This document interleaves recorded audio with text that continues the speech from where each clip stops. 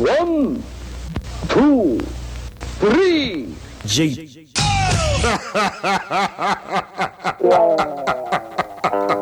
Hello, my people, my friends, my nation of brothers and sisters. A tip of the cap and adapt to the beautiful podcast listeners.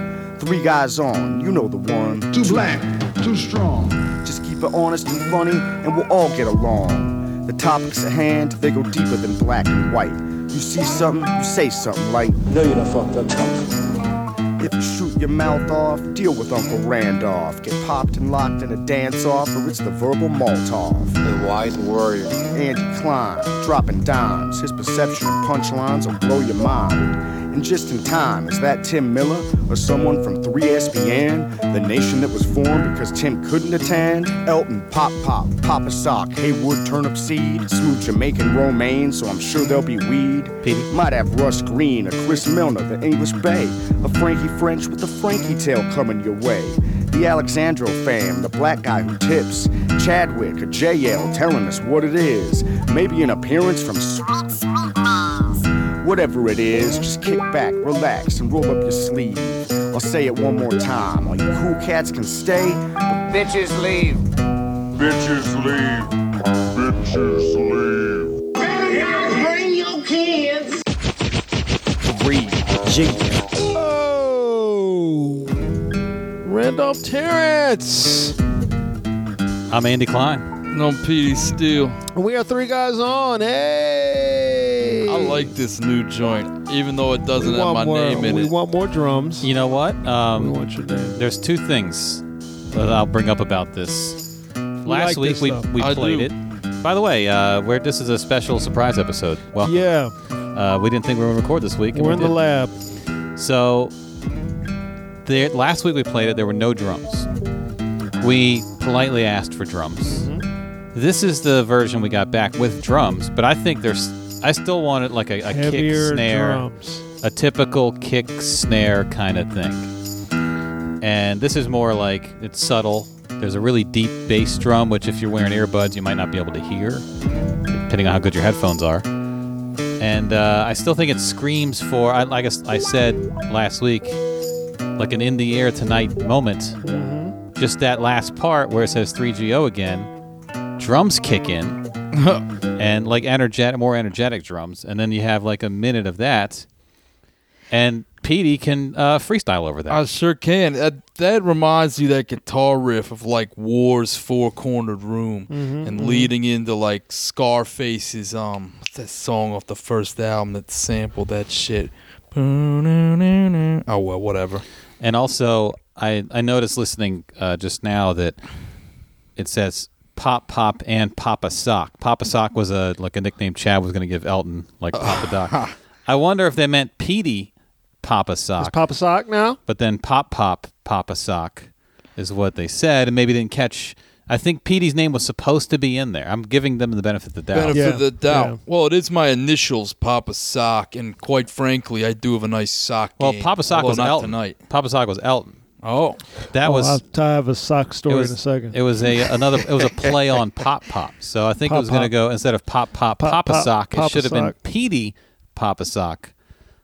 Petey to Papa represent Sock. you and Elton. Yeah. Elton hasn't been on in a while, but I guess he would be fine with Papa Sock. Papa Sock. yeah. Yeah, I think Like, so. He's like an evil dictator, Papa Sock, Yeah. And like, Bison. like Papa Doc. So anyway, that's where we are with the intro song. I texted Chad my feedback, and maybe we'll collaborate on something else. Chad also suggested Randolph record a bass line, because there's still no bass line, and send it.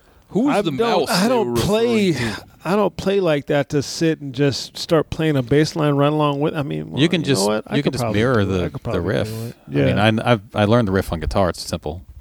You can just literally do note for note, or I could do it because I Yeah. have the game Rocksmith, which lets you emulate bass Yeah. and just output it to a I could recording. probably just do the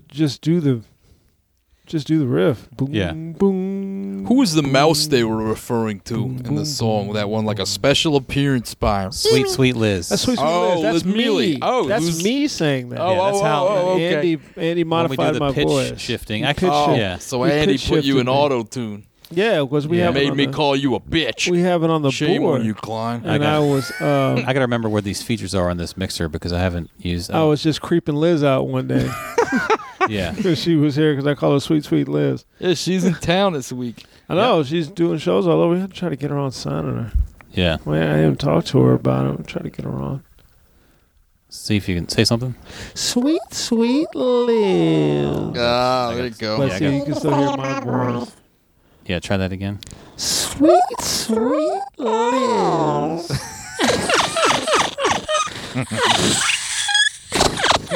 All right, now I figured it out.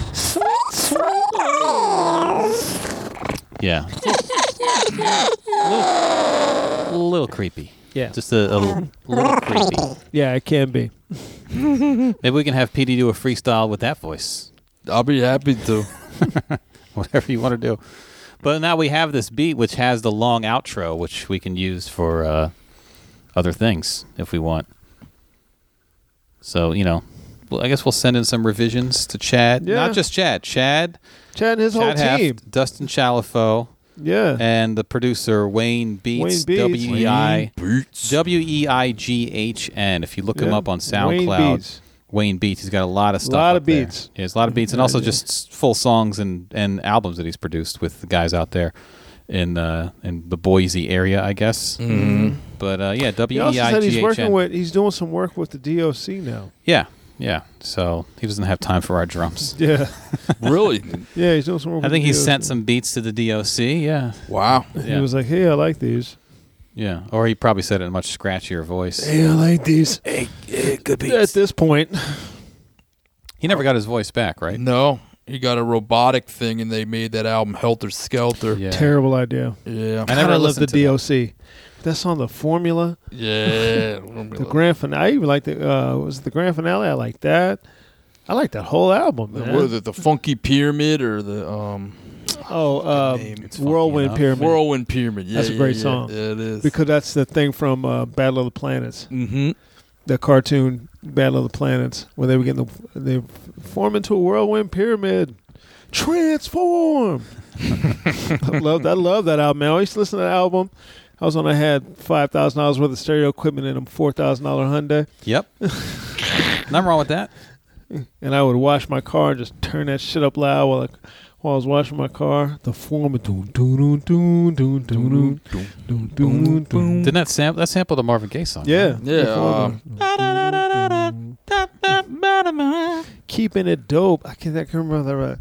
I'm the D into the O and the O into the C and the C into the period. Suckers are fearing it. Yeah. It's wicked.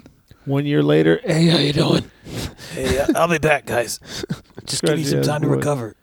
So Andy got sick. That's why y'all have no Monday episode. Yeah, I had it was just a cold, but like, Boy's gone. colds will last like, sometimes several days, sometimes 10 days. You get that one that lingers sometimes for a couple weeks. I felt a little sick on Thursday. Friday evening, I was like, I'm getting a little worse. Maybe I won't go out tonight. I'll just stay in, so I'll be ready for the podcast. Saturday morning, I woke up feeling like shit. My voice was all fucked up. Everything was fucked up. I had no energy, whatever. And then, like, by Sunday night, it was gone. Like, I think I prefer when it all swoops in at once, and then you're just fine, like, 2 days later. Because Monday, I was, like, completely fine. But I was sick on Saturday, so we couldn't record. I guess we could have, but it would have sounded awful. And I would have not been thinking straight, probably. Mm-hmm. So I called it off. So no podcast Monday, but here we are Wednesday night recording. Yep, in the lab. Bam. Yeah, like we didn't have to do this. Donald Trump just threatened to send troops to Mexico. For what? Donald Trump threatened in a phone call with his Mexican counterpart to send U.S. troops to stop bad hombres down there. What's that even? What the fuck does that even is? Unless the Mexican military does more to control them. Isn't this the beginning of the video game Bad Dudes? Yeah.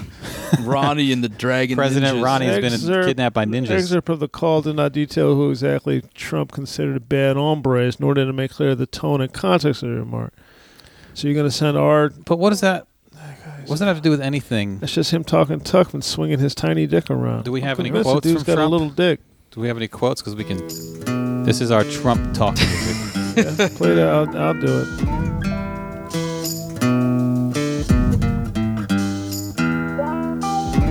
see. It's because that's all you bad hombres. The only one I've got is we're gonna stop the bad hombres. I can't do a good Trump. No, you don't have to. We're gonna stop the bad hombres down there. I can make him sound Western for some reason. Down there. Because all races have some sort of a weird Southern accent. All to the me. twang. Well, when we get to the Black History Month quotes, we can bring that back if we want. Yeah. We also didn't, since we didn't record Saturday, we didn't get to talk about the New Edition movie, which I Which actually was great, and I watched while I was sick. And I I've liked not it. seen. I feel bad. Well, we're going to talk about it now. It's too late. I'm tired of doing that. I missed a little bit of I it. did it with Hidden Figures for Andy, where I don't care. movie that's been out for weeks, and you try not to spoil it for people. I don't care if people. I don't think it'll spoil it for me. I don't. Yeah. It's great. I mean, if you know the story, There's stuff in the story watch, that in the movie that you might I've not have seen known. every you'll plot watch in history. You'll already. watch New Edition. We all know the New Edition story because we've all seen at least one unsung or behind the music. I mean, I or- went and saw them live 2 years ago. I know. Yeah. What the deal Were they is. all there? No, fucking Bobby was sick that day. No, he wasn't. He was Yeah. he's sick, all right. He's Yeah. Yeah, fat. dope Yeah. sick. He was dope sick. That's all it is. The New Edition movie, I think, had a couple things that people didn't know about them, like Ricky Bell was also a cokehead for a while. and Yeah, shit like he that. had a drug thing. But most of it was just He went to the the stuff program. you knew more or less. But it was just very well done. I thought it was very well done. I thought the casting was great. Mm-hmm. I thought the writing was good. I thought it wasn't like your typical TV movie bullshit. Yeah. Mm-hmm. Plus, they had the rights to all the music. Right. Yeah. And so, and the kids / adults they cast could all sing.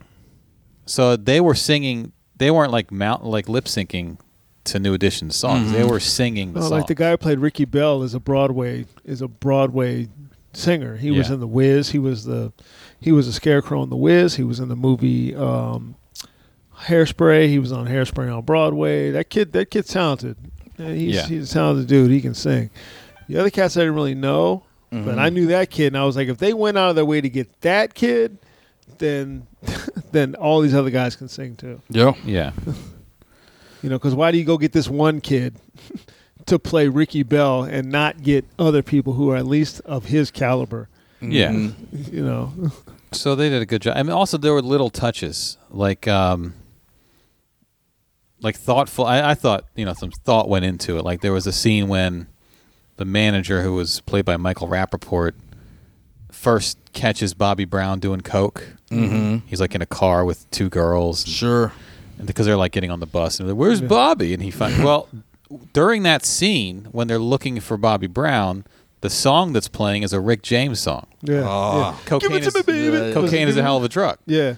So like that was clearly, in my opinion, intentional. Like we're gonna Oh yeah. associate this scene with cocaine before you even see him doing coke. So I thought just people, they put some effort into it. A lot of TV movies are like just thrown together bullshit. Yeah. A Right. lot of people had a lot of stuff invested. A lot of people, and by people I mean black people, had a lot invested in this movie to the point that I put a tweet up. I was eating in a steakhouse, just eating lunch. I'm sitting at the bar and I'm eating lunch. I'm just having a steak salad, and it was good. Mm-hmm. And I have my Steak Caesar salad. have my headphones. I don't do steak Caesar. I just do balsamic vinaigrette. Oh, okay. And I have my headphones Healthier. on, and I'm just eating, and his brother sitting next to me. And just out of nowhere, he goes, "Hey, man, I don't know what BET is going to do with this New Edition movie, but I hope they do something correct with it, because you know how they do." Just out of nowhere. And he was white. That was That guy was white. that was the conversation that just began, just out of nowhere. Yeah. I thought he was going to talk to something about, because something was going on television. I think it was in the process of one of these fucking Trump nominees thing, and I thought he wanted to point and just be like, these motherfuckers. Yeah. Yeah. So we had a 10-minute conversation about, did we think BET was going to do justice to the movie, and that both of us were like, they better not fuck it up. There was a lot of that. Did y'all think they were gonna fuck it up, or were you undecided? largely? everybody was 50-50. Like, they could fuck this up. And the thing is, it's not just Fuck this up. like they could fuck up any story. yeah. Right. Yeah. But this story involves Don't fuck up New Edition. casting Yeah. kids who can dance and sing Yeah. and look appropriately at the part, and another set of adults for the older New Edition who can also. There's a lot that can go wrong. You make a mistake there, it's going to be glaring. So They actually did a good job of that, I thought. And when they had, footage on stage, it didn't look like they were in some fucking apartment that they tried to look like a stadium. You know what I mean? It looked like they put some money into it, and it looked like a real stage and a big venue. So, because sometimes that shit, like, it just looks, you can just tell, like, oh, they spent $80 on this set, so. I can't wait to see it. This is going to be great. Yeah, there's a couple parts I missed. I'm not going to go back necessarily and watch, but I saw almost all of it. I didn't see the very beginning of the first episode, I don't think. Oh, how many episodes are there? Just 3. Okay. There's 3 I episodes binged it. that were 2 hours I did it in long, 2 but days. there was like an hour and 10 minutes of it was commercials. Yeah. Is it on demand? Watch it now? on demand because the commercials are out. Yeah. All right, There's good. just that one long BET commercial. Nice. Yeah. But all the other commercials are done. So I was able to do it in 2 days. Okay. I All did right. it while we weren't doing the podcast. Yeah. I was just sitting here. Yeah. I said, See what was- you know what? I'm going to watch the BET movie. See how much better life is without doing a podcast? It is. Let's just not do it, guys. I'm going to watch the BET movies. Just And not they do left, and I just sat in the house and watched BET and watched New Edition. Oh, and I got Ava hooked on Candy Girl. Of course. And now she's doing dance steps. She wants to do some sort of a dance for a talent show, a ribbon dance. And I told her that she needs to practice with her mother, because I said, your mother is a dancer and can choreograph dances for you. She can teach you what to do. I can do it myself. Oh, all right. I said, okay. And you haven't really danced since that Whispers video. No, not since then. Keep on loving me. Not since that. Then we were watching the thing, and they showed a thing with the kids where dude was choreographing them. Brooke Payne. I didn't know that was his uncle. Yeah, Ronnie DeVoe's uncle. He was choreographing them, and I told her to come in. I said, watch this. I said, you see how they're practicing? I said, you see how they're practicing with this? This is what you need. You better go talk to your mom because this is what you need to be doing. So this is how you get out there and you get good. So you practice over and over and over. So mommy can help you do that. Daddy can't help you do that. Daddy can help you teach you how to punch somebody in the face, but I can't do that. You still got to practice the punching. Yeah, you got to practice that. You can't just go punching You people. don't go punch either. people. You practice that. Do you What if ever that- think like you and Amy could just train her in capoeira or something? We probably could. There's a girl who's a black belt at the gym at Capoeira. We Half dance, half ass kicking. So now, okay. So how about this? So her little buddy came over and they hurriedly choreographed Oh no. some sort of a dance in the bedroom. To that song or No, they were Wow. just in there. They were just in there, and then she says, "I want you guys to come watch." So we went in, and they did some sort of dance with ribbons. But Ava went 5, 6, 7, 8, and because she watched them do a count in Yep. on the BET. So now she's hyped. 5, 6, 7, 8. She can't snap her fingers. wait yet. till she That's- hears "Do Me." That's the only thing. Yeah, well, somebody said that because I put up a tweet that she loves Candy Girl now. Yeah, you don't want her up on That's the the floor. song. And then I think it was Hennessy. It might have been Hennessy. He was like, you introduced to that BBD yet? I was like, no. She's got to find that on her own. Yeah. She's got to find She that on still got Popcorn Love. No, I know. I played her Popcorn Love the other day. Still We got- used to loves- have she a loves math Candy teacher in high school that said his daughter wanted to go see BBD and he wouldn't allow her to back then or whatever. Yeah, that was a little- And he would say like, "Come on, man, I want that booty shake stuff. Like I thought it was me. I ain't going for that." He was a funny dude because he would say like, "Check your work for math problems." He'd say it's like regs and effects. You gotta check, baby. 1, 2. He was trying to reach the kids. Yeah, he was a cool dude. Was he white? Mr. Chase, hell no. No, Mr. Chase last week was probably sitting in a steakhouse talking people Yeah, up just about the talking, new edition. talking to people about New Edition. Listen, my brother. I hope they don't talk about that BBD shit too much. Oh, today Ava did the slide out today. Oh, okay. She wanted to. She was like, I'm doing it. She was like sliding around. I said, what are you doing? I'm trying to do like those guys. Who are those guys? That the boy group that was singing. I said, like, are you trying to do a slide out? She's trying to do a slide out. Sliding around the house trying to do a slide out. So who are the boy bands now that There aren't a any. girl I her wouldn't even age would allow her fall to in love listen with? to. I wouldn't know, and I don't want to know. I mean, One Direction was a few years ago now. Yeah. But is there just no one now? There's no big group. I mean, I wouldn't know, I guess, but Yeah, I wouldn't. I don't know. Every now and then I'll go on Twitter and I'll find out that like one of these white boys like just fell into clinical depression and is at a fucking 30-day stay, and the hashtags like free Hashtag writing. emo boy or something. They all have these weird names too. Calum or Kay. I don't know. You got to give your kid a weird name to give him some angst, and then he'll go into music to please you. But I mean, I definitely see the little, chicks with their dyed hair and stuff all fawning over these guys with hashtag things. Free flambe. Yeah. We do have a couple listener emails. We just got one. Literally while we were recording just now. How did this person know that we were recording? Did you post a picture yet? Yeah. Oh, okay. Well, let's get to the emails. We got one from Tanya. Oh, what up? Tanya, New York. Shout out. Indeed. I think that was the only one we got. So Tanya says, title of the email, don't blame it on the piano player. Hi, Randolph, Andy, and Sock Puppet, or maybe Tim. Long time no email, but of course love you guys and made a Christmas deposit in the Jet Fund. Well, thank you. Thank you so much. Anyway, in last week's episodes, there was a long discussion of brothels. And at one point, Andy commented with a piano player in the background, LOL, like the symphony video. I can confirm that this has indeed happened, at least in the brothels of the past. A neighborhood friend of ours, who is in his 80s now, played piano in a brothel as a 14-year-old in the 1940s in Wilmington, Delaware. He went on to be a professor at Juilliard. So to all the peeps, just know that you can make something great of yourself no matter where you start. All the best, Tanya. Yeah, comics used to start in strip clubs. It's interesting. Richard Pryor, there's in the movie JoJo Dancer, which is a biography, which we all found out later was an autobiography of his life. He grew up in a brothel. There's a piano player in a brothel. Yeah. Who was in love with the woman who was his mother, who was killed by a trick in the movie. She wasn't killed in real life, but she was killed by a trick. Yeah.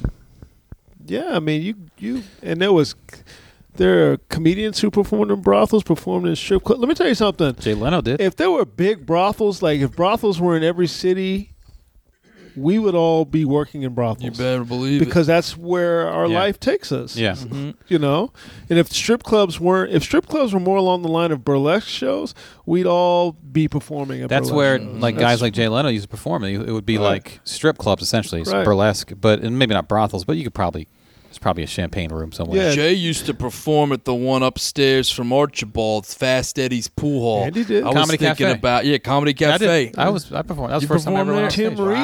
Tim Reed. That was a comedy club, though. Who was back then? Yeah. Tim Reed started. For those who don't know, Tim Reed, Venus Flytrap from WKRP in Cincinnati, started in a comedy duo, which Andy and I could have done if we'd been around that time. Right. A white guy, black guy.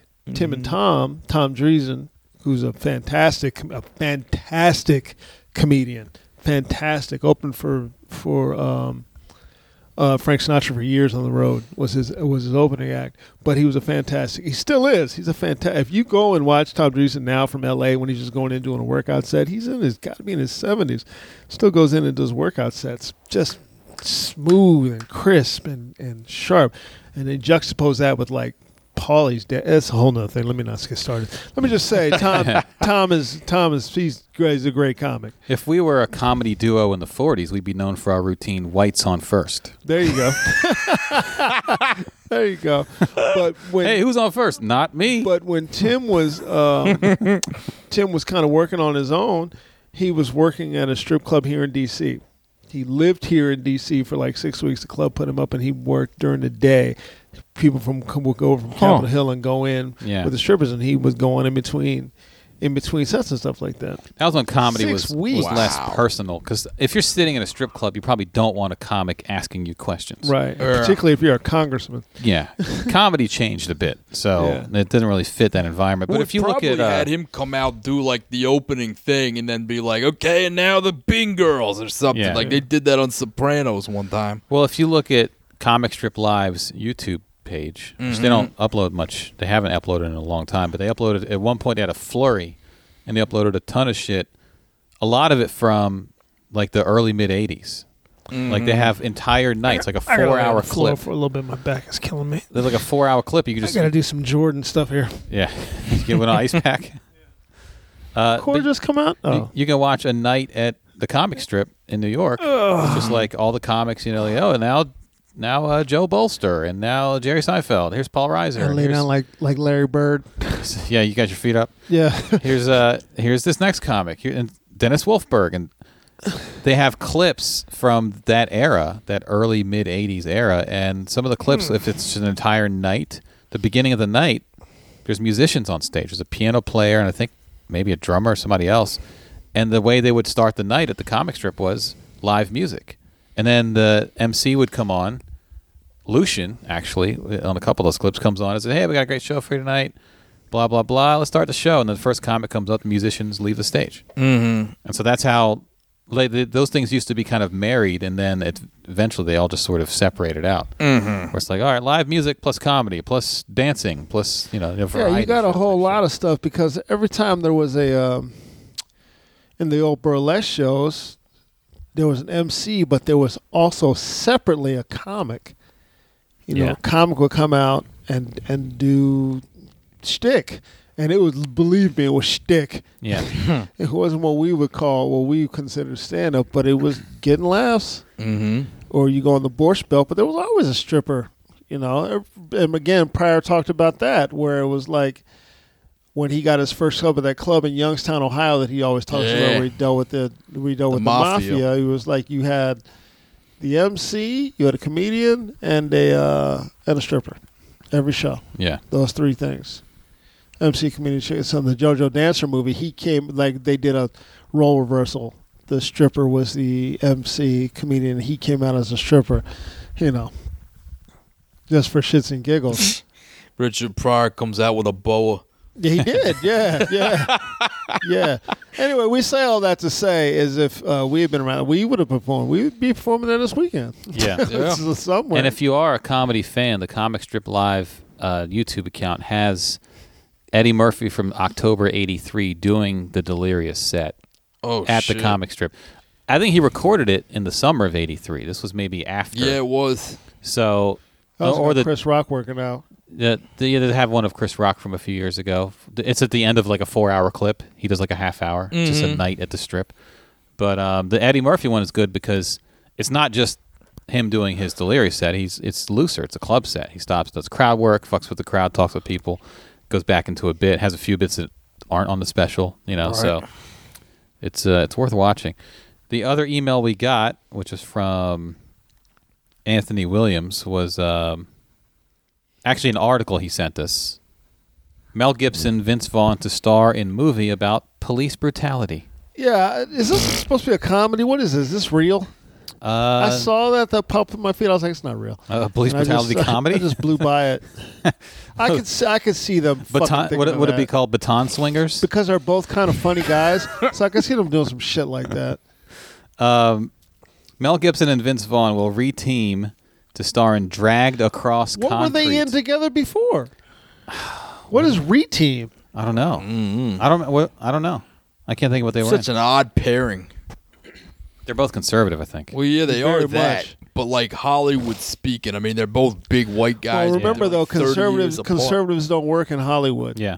Fucking nonsense. The movie called Dragged Across Concrete, a crime thriller that's going to go well. about police brutality, directed by Bone Tomahawk filmmaker S. Craig Zoller, whatever. Who the fuck? I don't know who that is. S. Craig Zoller. Bloom will introduce the project to buyers at the European film market in Berlin. This is Variety. This is all industry shit. So-and-so is producing whatever. Gibson and Vaughn will play cops who are suspended when a video of their strong-arm tactics gets wide attention.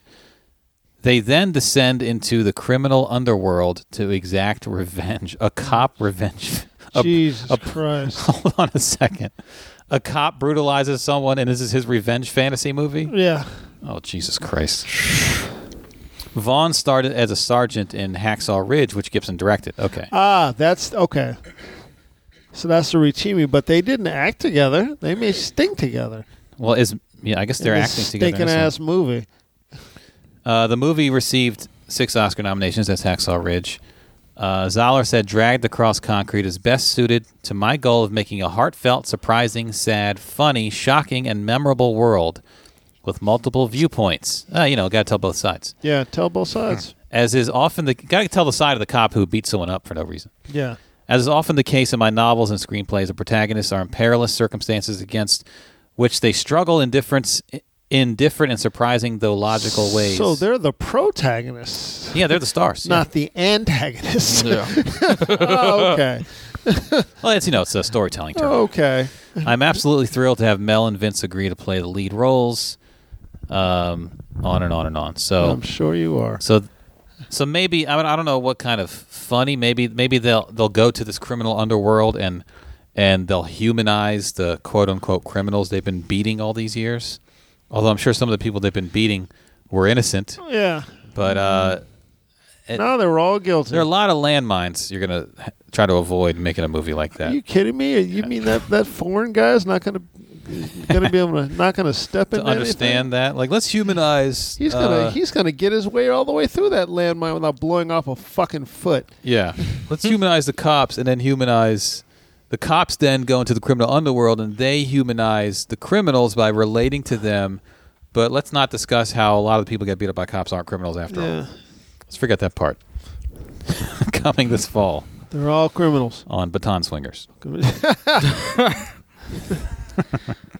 So wait, how you said something about 6 awards or something? That was Hacksaw Ridge. Hacksaw Ridge. Yeah. Okay. It did pretty well. So that was one of Mel Gibson's like I'm back kind of moments. 'Cause he directed it, and so he's kind of allowed back now. He has a seat at the table. Well, he's making people money. As long as he makes people money. Yeah. They don't care. Look, I mean, maybe he's had his redemptive moment. That was years ago that he did his what are you, Jew? Yeah. So You've been persecuting us forever. yeah, maybe he went into the Jew underworld and learned about the Jews, and now he's okay. He's accepted. Who knows? Did y'all listen to? Oh, by the way, thanks again for. Be sure to like us on iTunes, Instagram, Stitcher. everywhere. Thanks for anything you're throwing into. You guys keep this thing going through your support. It's 3guysonat@gmail if you go to PayPal. There you go. If you want to donate to the Jet Fund. Yeah. If you want to send Randolph gifts. Hey, thank you. Thank you so much for reminding me of that. Hey, thanks to Pepper and James for my nice hoodie. They sent it to the Draft House? Right. Care of you. Yeah, care of the Draft House. Thanks to Gregorio and Allie for my T-shirt. I greatly appreciate it. Thanks to anybody else who has anything else coming my way. Thanks for all the best wishes, all the wishes you guys gave me for my 48th. My fucking back is on fire right now. Uh-huh. I don't know what the fuck I did. I'm laying on the floor like Larry Bird. Dude. I think Bird would lay on his stomach. Yeah, he would lay on his stomach because he wanted to watch the game. Wasn't Yeah. no game going on. He laid on his back. Yeah. That was before iPads. Yeah. He could just lay on his back. Or those mirrored goggles where you could just look up, be looking forward. Just look up. Thanks so much for the birthday wishes. I greatly appreciate them. You guys helped me bring in 48 good.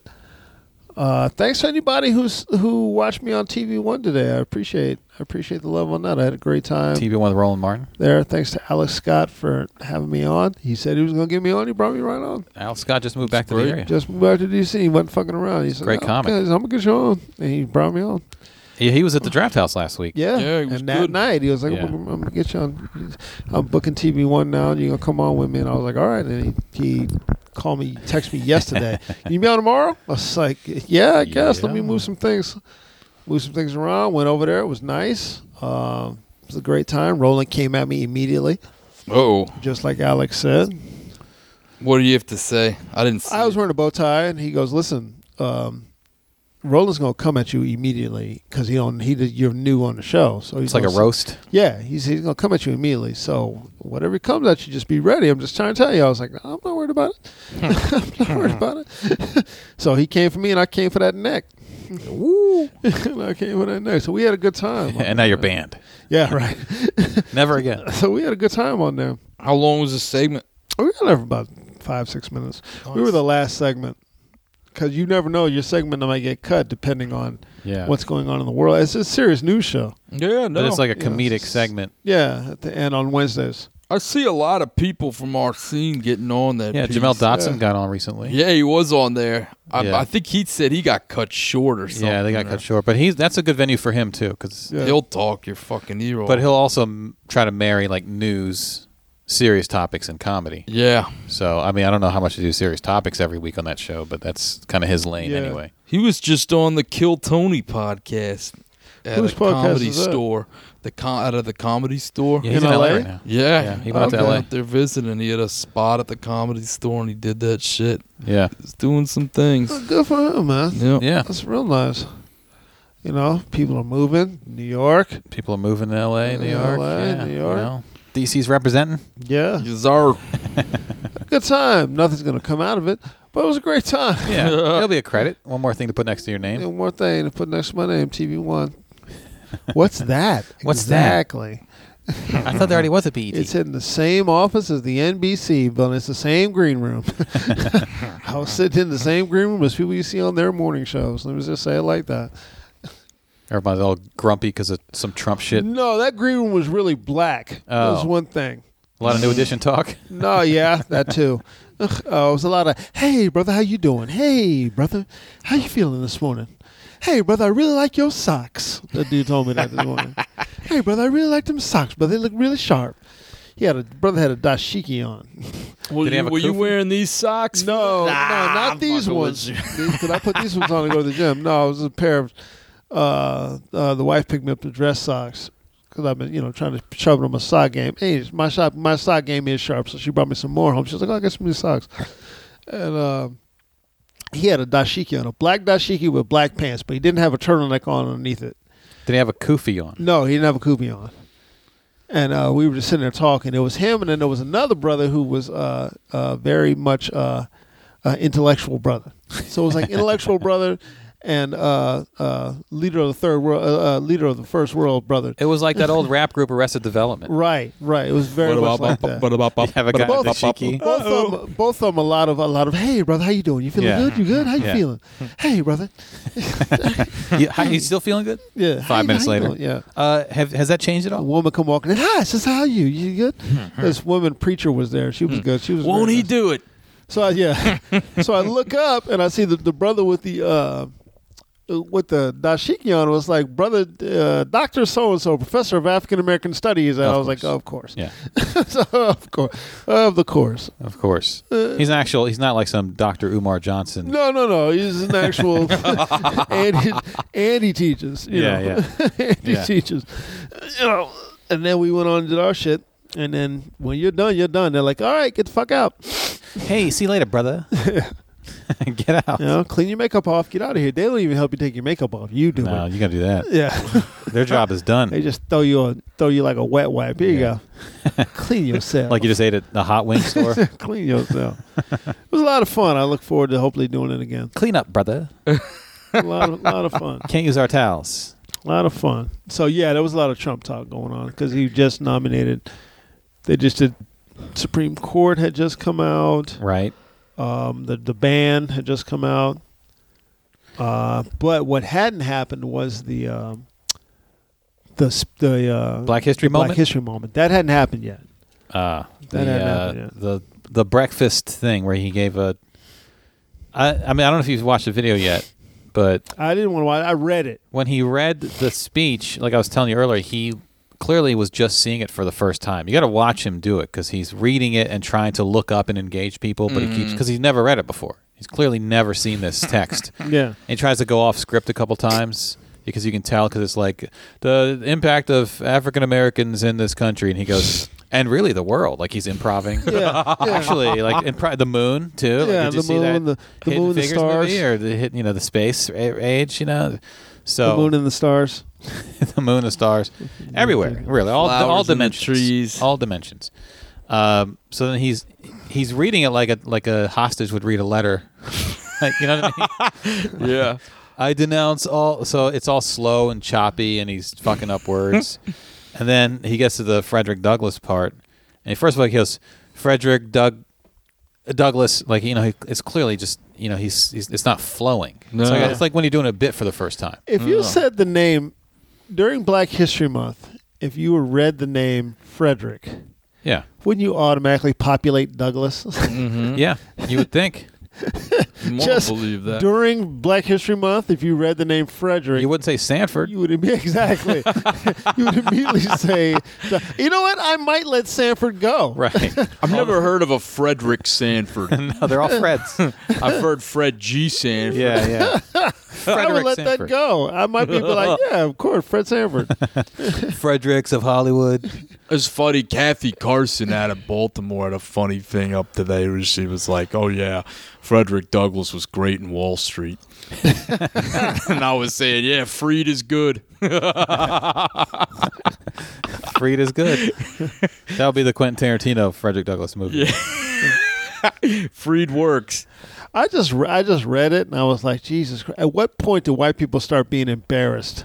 Aren't you embarrassed? The ones that were embarrassed didn't vote for him, but the ones now, I mean, yeah, it's pathetic. Well, here's what we're going to do. If you can pull it up, maybe we can read it with the intro music Let me see underneath if I can get the script back. Did you send it? Because the to me? article I sent you, I think, has the full transcript of what he said, right, which let me isn't see. much. It wasn't long. You guys know my Trump is not good compared to, let's say, Oh no, it's not. You don't. You gotta. It's like slow jamming the news. You compared to, gotta. say, JL's Trump. Well, JL's Trump is next level.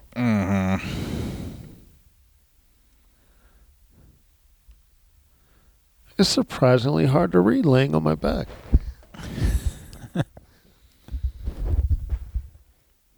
Pull this in a little bit. Let me see.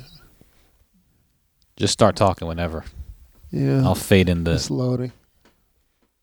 All right, 404 me. Oh shit! Really? Yeah. Yeah.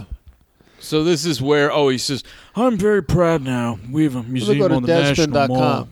Deadspin.com. Go to Deadspin. Deadspin has an article with the entire transcript. Do you want me just to read the transcript? Or give your phone to Randolph. He'll do it. Okay. On your phone. Did it come up on your phone? Yeah. Yeah, 404 don't mind. I'm very proud. To have this breakfast thing. It was some kind of like they're sitting around a table. Yeah. It wasn't a podium. It wasn't a speech. He had Omarosa at his side. So this is not really the transcript, but it's here. There's enough of it here. I can do Okay. this. All right. 5, 6, 7, 8. 5, 6, 7, 8. I'm very proud now that we have a museum on the National Mall where people can learn about Reverend King, so many other things. Frederick Douglass is an example of somebody who's done an amazing job and is getting recognized more and more, I notice. Harriet Tubman, Rosa Parks, and a million more black Americans who made America what it is today. Big impact. Last month, we celebrated the life of Reverend Martin Luther King Jr., whose incredible example is unique in American history. Yes, people, I read that exactly the way he said it. Last month, we celebrated the life of Reverend Martin Luther King Jr., whose incredible example is in unique American history. I swear to God, this is how he said it. You read all about Martin Luther King when somebody said I took a statue out of my office, and it turned out that was fake news. The statue is cherished. It's one of the favorite things, and we have some good ones. We have Lincoln, and we have Jefferson, and we have Dr. Martin Luther King. Make it about you. Douglas, wait a minute. Oh, shit, it's not here. Well, you got it the first time. Yeah. The Frederick Douglass thing, he said all that he has accomplished and people are noticing, or I noticed, is he almost thought, like, you thought, well, does he think Frederick Douglass is currently alive? I think he does. But then Sean Spicer, the Deer in Headlights, press secretary guy, whatever his title is, who talks like Kevin Meaney, he said the same shit because a reporter then asked him, like, hey, what's with the whole Frederick Douglass thing? He goes, oh, yeah, like, everything he's done is really good. So no one probably knows what the fuck's going on. No, they don't. No, not at all. Nor do they want to. No, that's the thing. He, ironically, in a symbolic sense, he is dead to them, even though they don't really know whether or not he's dead. Here's the full transcript. It came up on my phone. Oh, did it come? Well, the election, it came out really well. Next time, we'll triple the number or quadruple it. Yeah, why are we talking about the election again? We want to get it over 51, right? At least 51. I guess that's percentages. Okay, so then he Why are we talking about this then again? he continues. Well, this is Black History Month, so this is our little breakfast, our little get together. Jesus Christ. Nothing condescending there. Hi, Lynn. How are you? Just a Hey, black person. Yeah. Just a few notes. During this month, we honor the tremendous history of African Americans throughout our country, throughout our world, if you really think about it, right? And their story is one of unimaginable sacrifice, hard work, and faith in America. Not for long. You don't have any faith in this country. What are you talking about? I've gotten a real glimpse during the campaign. I'd go around with Ben, that's Ben Carson, who was sitting with him, to a lot of different places I wasn't so familiar with. He'd go to what, Popeyes? They're incredible people. And I want to thank Ben Carson, who's going to be heading up HUD. That's a big job. That's a big job. That's a job that's not only housing, but it's mind and spirit. Right, Ben? And you understand nobody's going to be better than Ben.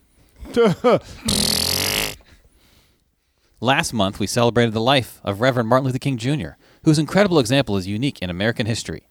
You read all about Dr. Martin Luther King a week ago when somebody said I took the statue out of my office. It turned out that was fake news. Fake news. The statue is cherished. It's one of the favorite things and we have some good ones. We have Lincoln and we have Jefferson and we have Dr. Martin Luther King. But they said the statue, the bust of Martin Luther King, was taken out of the office and it was never even touched. So I think it was a disgrace. But that's just the way the press is. Very unfortunate. I am very proud now that we have a museum on the National Mall where people can learn about Reverend King. So many other things. Jesus. Frederick Douglass is an example of somebody who's done an amazing job and is being recognized more and more, I noticed. As a Republican. Right. That's Harriet something Tubman, they'll do. Rosa Parks, and millions more black Americans who made America what it is today. Big impact. I'm proud to honor this heritage, and we'll be honoring it more and more. The folks at the table, in almost all cases, have been great friends and supporters. Daryl, I met Daryl when he was defending me on television. And the people that were on the other side of the argument didn't have a chance, right? And Paris has done an amazing job in a very hostile CNN community. Again, all about him winning fights. Mm-hmm. He's all by himself. You'll have 7 people in Paris, and I'll take Paris over the 7. But I don't watch CNN, so I don't get to see you as much as I used to. I don't like watching fake news. But Fox has treated me very nice. Whoever Fox is, thank you. We're going to need better schools. See how he keeps going off script? Mm-hmm. The schools part was supposed to follow like the last on-topic part, and he just went off on this whole other tangent. We need them soon. We need more jobs, and on and on and on. That's just the way he is. He can't not make it about himself. Nope. He has to turn it into like I was a victim and I overcame something. Speaking of victims, hey, it's Black History Month. Speaking of victims, let's talk about me. Speaking of somebody who's been through something, about me. Listen, this guy. Why are white people embarrassed? What does it take to get y'all embarrassed? Well, what do you mean? Like, how would white people show their embarrassment as a people? Jesus Christ! Just collectively as people, just put your hand on your head and go, Jesus Christ! I think man. white people have just collectively. trouble. You don't have the shame to just do that. Just collectively. There's no white collective. Oh my God! That's the problem. There's no collective. There are plenty of people who are like, holy shit! Jesus! Can there be more depth? You to motherfuckers this? need to start getting treated as a goddamn group for everyone change. Maybe you'll learn something about your goddamn self. A bunch of lone wolves like out there. punching a fucking Nazi in the face. Maybe if he got punched in the face from the earlier time, we wouldn't have this shit right now. Yeah. Jesus Christ. No, I Maybe agree. if y'all viewed each other as a group, you wouldn't have these fucking problems. You take responsibility for each other. Instead, you let motherfuckers just run around doing all kind of crazy shit. Y'all let them off this month. Let me tell you, if somebody black went on TV talking this kind of shit, are you kidding me? If Barack Obama was just talking this kind of shit, first of all, black people wouldn't have voted for him. Be like, I ain't voting for that motherfucker. Right. You fucking make us all look bad. Well, if he campaigned like that, he'd be heading up HUD right now. That's what he would be.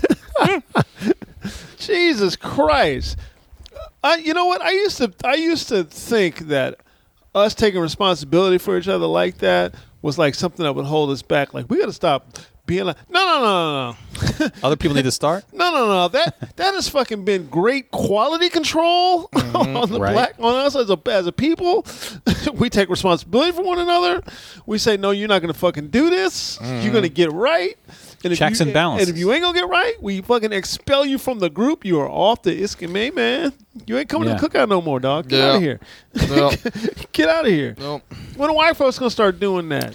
It's not. We're not built that way. We don't relate to Trump in any sort of real way. So it's not like, I feel the sting personally. It doesn't affect me.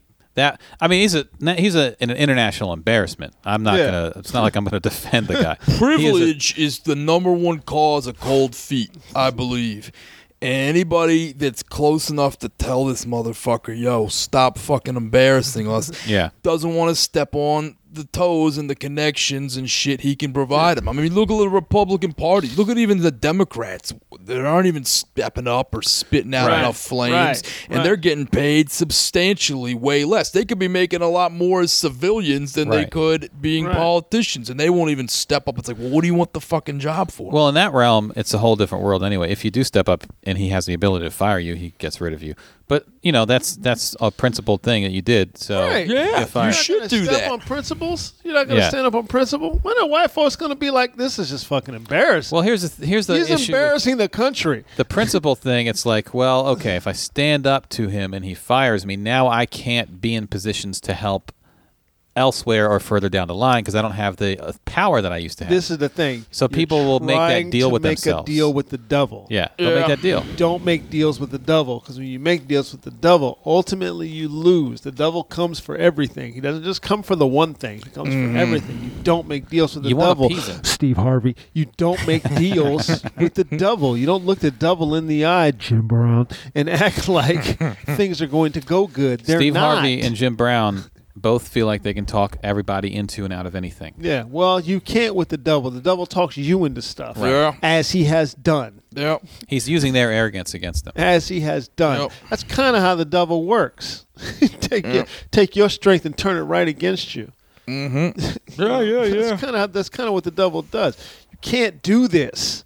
Jesus Christ, white folks, get embarrassed. A little bit of embarrassment goes a long way. That's the shit about not shaming Shame people. is good. A little bit of embarrassment goes a long way. Shame is something hurtful and motivationally enhancing. That's the acronym I've made for shame. I go for it. Yeah, there's nothing wrong with a little shame. What the it's fuck? Fine. People overdo the don't fill in the blank. That's shame. how I learned how to tie a tie. You understand? Like I was sitting there That's with my. another thing about Donald Trump. Oh, really? You can't tie a tie. Well, that's how I learned. What the fuck, I man? remember my old man showed me like 2 times, and then he's like, "All right, go tie it." Yeah. And I went and tied it, and it was half-assed, hanging like 1/2 of the end, other big one. And I'd say, "Hey, how's this look, Dad?" He'd say, "Well, you tell me. Does it look good or does it look like shit?" And I didn't ask him again until I made sure I got the shit right. Yeah. A little shame ain't so bad. It's a motivating thing. Yeah. Well, it's like when Trump had the story came out of the women who pissed on his bed at that, Russian hotel. People were like, "Don't kink shame him. You can be mad at Trump." Hear that. Are you fucking serious? A couple of the most woke left people in my Facebook feed were like, "Guys, there's a lot you can get mad about Donald Trump, but don't kink shame." I talked about it on stage for like a week. Don't kink shame him, because you're shaming people's sexual proclivities, on and on and on. So, and it's not funny. And first of all, my bit was like, well, first of all, yeah, it fucking is. Yeah. But also, we don't even know if that's a kink. Yeah. He might just enjoy watching women piss on the beds of his enemies. That's what that is. Like we don't even know if his dick was out. I mean, if you, know what I mean? want to call it like that, put that sort of kink under the sadomasochism umbrella, maybe, but that's still a reach. But that still doesn't mean you shouldn't be made fun of. Just because you draw sexual pleasure from something doesn't mean you're above reproach. Yeah. Because what if you draw sexual pleasure from banning Muslims? Anything you want to do. He's like, look, anytime we ban Muslims, I get hard. I can't kink shame him. Yep. That's what gets him off. So like that's like that overreach of like, hey, wait. You can talk about this aspect of him, but a lot of people have weird kinks, and they're going to feel bad now. Fuck that noise. To too many motherfuckers, the Guinness Book of World Records is postmodern, and I'm not having it anymore. People sort of. I mean, this was a different era, so people weren't as vocal. But I heard similar sentiments when Two Girls, One Cup was all the rage. It was like, Exactly. hey, some people are into that, and you got to respect what they're into. No, you No, don't. I don't. Well- I don't have to respect And you also- being into playing with shit. But also, laughing at does not prevent you from respecting anyway. You can think something's fucking hilarious and still respect. Oh, you do that. That's your thing. But I'm going to make fun of it. Yeah. It's why it's not mutually exclusive. You can have respect and also find humor. Yeah. There's plenty of stand-up material about things that the person telling it respects, but they're making jokes about it. So this whole thing of like, oh, you're disrespecting people who like to get shit on or Yeah. pissed on. Yeah.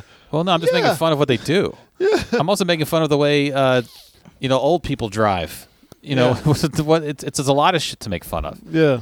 But the whole thing, like, that's that extra left wing kind of that extra Listen, gear. if I can't laugh at somebody who likes to get shit on, Right. or somebody who likes to watch somebody pee on stuff, what the fuck else can I possibly laugh And they at? didn't even like to get shit on. They actually consumed the shit. Yeah, That was Salo. Yeah. So that was it was the next level. Next level shit is what it was. Coprophilia. Coprophagia. Yeah. Yeah, let me tell you something. If I can get some laughs out of you peeing on somebody, Yeah. I'm laughing at your ass. Oh, yeah. If I can get some laughs out of it, don't think I'm not. Yeah. Don't think I'm not. If I can get some laughs out of your fucking face when you're coming, I'm gonna laugh at your ass. There's plenty of things that are funny, and you don't have to attach all that extra shit to it if you don't want to. No. Yeah, you the one. So anyway, that's Donald Trump. Oh God. Oh, and it can't stop, won't stop. He just did something else tonight. Sending troops to Mexico, that thing? Yeah, Bad hombres? bad hombres. Well, every day there's a new He'll thing. do something else. You Every can't keep up with it. day we're gonna get up and look at the phone and be like, "Here we go. It's like he's a workaholic. That's the worst quality he Here has. we go. So he fucking works his ass off. Every day. Here we go." Couldn't you fucking take a breather? I know he's going to Florida for some vacation, but actually, I don't even think he's working that hard. I think Steve Bannon's just shoving papers in front of his face. Yeah. Yeah, and he's like an signing. old relative Sure. who's in. David Feldman has started calling Steve Bannon President Bannon. Yeah, He said, because that'll be the thing that drives Trump crazy. Yeah. People Mhm. start telling him, this guy's actual president. yeah, he's the actual president. Somebody said it on press recently. It actually I think it was Don Lemon. I think he might have said President Bannon, yeah, Yeah. like off cuff. yeah, Not thinking about it, but that's just Yeah. the way it's beginning to be viewed. yeah. Yeah, and by the way, I've really started kind of pushing the David Feldman podcast on iTunes. Is it just called the David Feldman just the David Feldman Show? Yeah. I really enjoy it. David Feldman, comedian? comedian. He interviews comedians, which I always like. But he also brings on intellectuals. He just brings on people from the outside who have some sort of sense about themselves. Yes, I'm listening to smart people. You should too. Don't be like fucking them who are like, I'm not going to listen to smart people. Listen to smart people. Does Larry the Cable Guy have a podcast? Yeah, listen to smart people. Listen to what they say. They're elites. They can't relate. Yes, they can. They're elite. Listen to what the fuck they say. You are Listen the to this. average of And I your don't 5 need to closest friends. You should want to be better. Dadgum elites. You should want to be better. You don't want to be like your fucking buddy. Why the fuck would you want that? Have a He's beer like with him? you. He's Yeah, it's like you. Sonny from Bronx Tale. Your friends are jerk-offs. Fucking friends. That's stupid. That's fucking stupid. I mean, you should. People who be around should be. You'd be cool with them, and you'd be aspire to be. They may have qualities that are better than you, but ultimately, are they really smarter than you? Really? Really? If they Mario, are, why'd no, they pick you Mario's as a a fucking friend? psycho. Use my test. Okay, so listen to smart shit, basically. God knows ain't nothing else gonna fucking save us. We're gonna die, y'all. I said that on stage. everyone dies. I said that on stage and everybody started laughing. I said, we're gonna fucking die. Every day I watch the clip from Predator. We're all gonna die. Yeah. Everybody got to I go watch one that day. every morning when I get up to leave. When We're there's all that gonna game of die. chicken, right, where Trump's like, can't have Iranians, and they're like, well, we can't have Americans, and Trump's not going to let them win. Yeah, So he's going to pull some next shit on them, yeah. and then there's going to be, and they have nukes. Like, it's He's going to escalate some shit. He's never going to let it be. I was telling Petey, I know a general in a roundabout way. Yeah. A former Marine general, and he was like, we do not want to go to war with Iran. Right. We do not. This is a combat veteran. Right. A Marine who's led men into battle, shrapnel all through his body. Right. Like, we do not want to go to war with Iran. It is not going to be the cakewalk that they all think it is. And now he says that, and that's why we won't. Now, this is before Donald Trump became president. You know what we are with wars right now? We're like Tyson post Buster Douglas. We had a couple like first round knockouts early in our career. Right. You know, the first Iraq War. I know exactly what you mean. And now we're like, oh, remember the 2003 Iraq War? Like, oh, it's just going to be done in like 2 weeks. Everyone's like so shocked that it lasted a month. Yeah. And now we keep thinking, oh, we're just going to show up and like they're going to like kiss our feet and give up and surrender. That's not the way this shit. It's war. Just because we have that one knockout early in our career, early in a lot of people's memories who are adults now. Yeah. Of the Gulf War. And then, Vietnam was a clusterfuck. Yeah. But World War II, we're here, it's all seen as we're heroic and all that shit. So people think, oh, we're going to go a kick some war ass. we didn't want to get into, by the way. A war that we just let rage on and on and on. But we were only in it for 4 years. Yeah. And obviously, we ended it with the nuclear bomb. But, we have this track record of like, what, you want some of this? And then we go and kick ass and get like that early knockout. But some of these countries, man, they're not going to they're like Razor Ruddock. They'll go the distance. That's Vietnam. Yeah, they'll go the distance with you. They're not intimidated.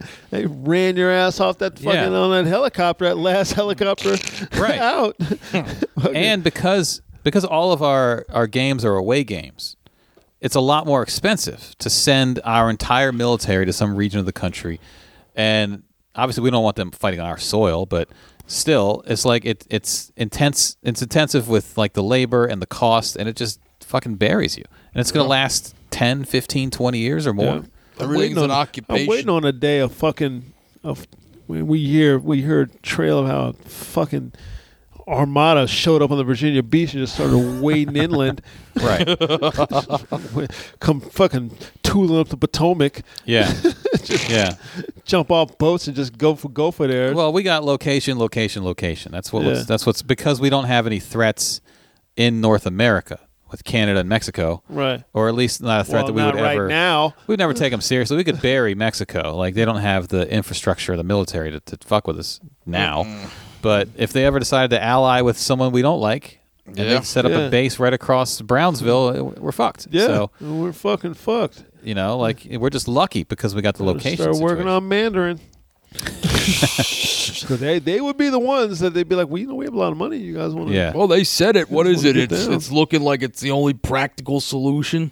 Yeah. The other day, war with the U.S. Yeah. Great. Yeah. Well, how about Duolingo? How about the band that's not a band? Well, they kept walking that back. Well, this is what they want to do. They want to. The thing is that President Bannon has been talking now for a long time about how he wants Muslims out of this country, right. Which will morph into Jews, by the way, because he doesn't like Jews. Just like that remembrance from the Holocaust Museum, where you just conveniently leave out the 6 million Jews who were killed. Right. That's a hallmark of white supremacy. And what I'm really tired of is people in the press acting like they don't know that that's what they're doing. Right. Are trying to trick them into saying that that's what they're doing. That's not what they're doing. Simply say it. Mm-hmm. Stop with that bullshit. You know for a fact because all of you have covered this before. You're not stupid. Yeah. So stop. Don't let these motherfuckers get away with this bullshit. We're talking about like the millions of gypsies that got killed and the millions of gay people that got killed. And first of all, those people who got killed, they were peripherally kills. The people they were trying to kill were Jews. Period. End of story. And the other people just kind of got swept up in the process of it. And they were like, well, let's get rid of them too. Well, they didn't. They were killed. But the whole process was meant to kill the Jews. End of story. Right. They were killed for various reasons. where they were, whether they were trying to fight back. Jews were killed for one reason, Right. so they were targeted. Right. Like right. you know, if you're fighting an army and they kill everyone in your town, it's like, well, okay, the people died because of the war. But if that's different than also, in addition to that, let's go find Jews Right. and get rid of them. You know, But this is that white propaganda that it's a classic tale. It's been done with slavery, and now they've been trying to do it with the Holocaust for years. It wasn't that bad. They can't say that it didn't happen because there's people walking around with tattoos on their arms. So they can't say it didn't happen. What you say is, "Oh, wasn't that bad?" that dude probably went and got that tattoo last week. I'm gonna get a tattoo. It's not as bad as people say it was. It's the same bullshit they did with slavery. The same bullshit, except we allowed it in this country with slavery. At least in Europe, they don't allow it. They teach little children about the Holocaust, the whole shit from beginning to end. If you walk around and you're a Nazi, you're a Holocaust denier in Germany, you go to jail. They don't play that. They don't fucking play that because they're trying to pay off a debt that's unpayable, but at least they're trying. In this country, we're not paying off no fucking debt. So we didn't. So they're trying to do the same bullshit now with the Holocaust, and everybody knows that. And we're just gonna act like that's not happening. That's that bullshit. That's that bullshit, and that's how the shit's gonna become normalized. So when they start rounding up the Muslims, I keep telling you all this shit's gonna happen. I keep telling you this. They're going to put them on a registry, and they're gonna start rounding them up. You can act like it's not, okay? It's going to happen. Well, someone torched a mosque the other night, Right. and that's where what I was saying, like the fucking guy in his truck who's writing out license plates in and out of a mosque. That's going been to start happening. happening too. But I bet that's already been happening. President Bannon wants these people out of this country, and he wants them rounded up. And once you stop them coming into this country, there's already over 12 million Muslims live here, probably more than that. Yeah. You got to do something with them. Well, I'm glad my family got out. They're already here. You got to do something with them. You got to do something with them. I came from a Muslim country. So what are you going to do with them? First, you're going to put them on a registry. Yeah. And then you're going to round them up. Now you can think that that's not going to happen, but it's going to happen unless President Bannon and his fucking sidekick Donald Trump are stopped. It's going to happen. Well, here's where I am with the whole. Everyone, I think even smart politicians, all pretty much feel like Trump's going to get impeached eventually. Most people probably would put their money on that. They're taking bets in Vegas if you want to bet on it. Everyone's aware that this is the eventuality. He's not going to last the whole term. So why not just fucking do it now? Right. You know, I mean, he's done enough. He's done enough, yeah. So why not just fucking do it? Everyone knows, we got to wait for the process, and he's got to do something, and we have to get a consensus. Everyone knows it's going to happen. So just fucking do it. Why would we waste time? And then, President Pence would be awful, but he wouldn't be this guy. At least I don't think. I don't know. Yeah. Who knows? He could be swayed. But here's the thing. Say Trump gets impeached. Where does Bannon go? Does he just go with him, or does he stick around and be head at the end? No, he'd be gone. Because he can't control Pence. Yeah, he can't. Because Pence will actually read the shit that he puts on his desk. But what's this? Yeah. Before the cameras turn on. Yeah, what is this? And believe me, I'm far from a Pence fan. Personally, I think he's worse than Donald Trump because take the craziness of Donald Trump and then add I'm doing it in God's name behind it, which makes it 10 times crazier. Right. You put that behind it, So, but he's a better guy to have. He won't do those things. Yeah, him having the launch codes is not nearly as dangerous. Yeah, and also that faith. I don't know because him having the launch codes, I can see him trying to bring about the apocalypse. I just don't think he's as. I could see that happen. He's not going to fly off the handle the way Trump. No, would. but I don't see that. He's very repressed and reserved. He would also listen to. He's gay. He's gay. It's because he's gay. No, he would also. Pence sounds like penis. He would also listen to. He's gay. He would also listen to generals around him, and he would have a much better cabinet at least. He's more of like an old school, like this is what a politician does. I get the people around me at the table, we talk about it, and then I make a decision. Don't get me wrong, he'd get voted out in 4 years. Yeah, but he'd be gone. Yeah. But because a racist wouldn't come out and vote for him because he wouldn't actively court racists, which is what pushed Donald Trump over was actively courting racists. But these guys are doing jumping jacks because, he's not talking about Judaism anymore. That shouldn't be part of the Holocaust. Yeah, because it's a common trope of the fucking white nationalists that, the Holocaust happened, but it wasn't that bad. It's their all lives matter. Yeah. A lot of people died, though. So notice the same day he put up the Challenger photo or whatever from the space shuttle. Yeah, that the exploded. anniversary. But but that was the same day as like the Holocaust thing that he like denied. Yeah. But I was like, what the fuck? We'll never forget. As he said, never forget on his tweet about the Challenger. Mm-hmm. Yeah, he put never forget. And then he forgot to mention Jews. Mm-hmm. So I guess that's not never forget. Were there any Jews on the Challenger? Probably not. There was one black guy. One black guy, a couple women, 1 or 2 women. The teacher was one of them. Yeah, Krista McAuliffe. Krista McAuliffe. Yeah. I was home from school that day. I think there was a black cat on there, I was too. in kindergarten. Yeah, there was one. I was in middle school, and I was homesick, speaking of me being sick. Oh. And they broke into The Price is Right. I didn't watch the launch. They broke in after it blew up, and that was like the news for the rest of the day.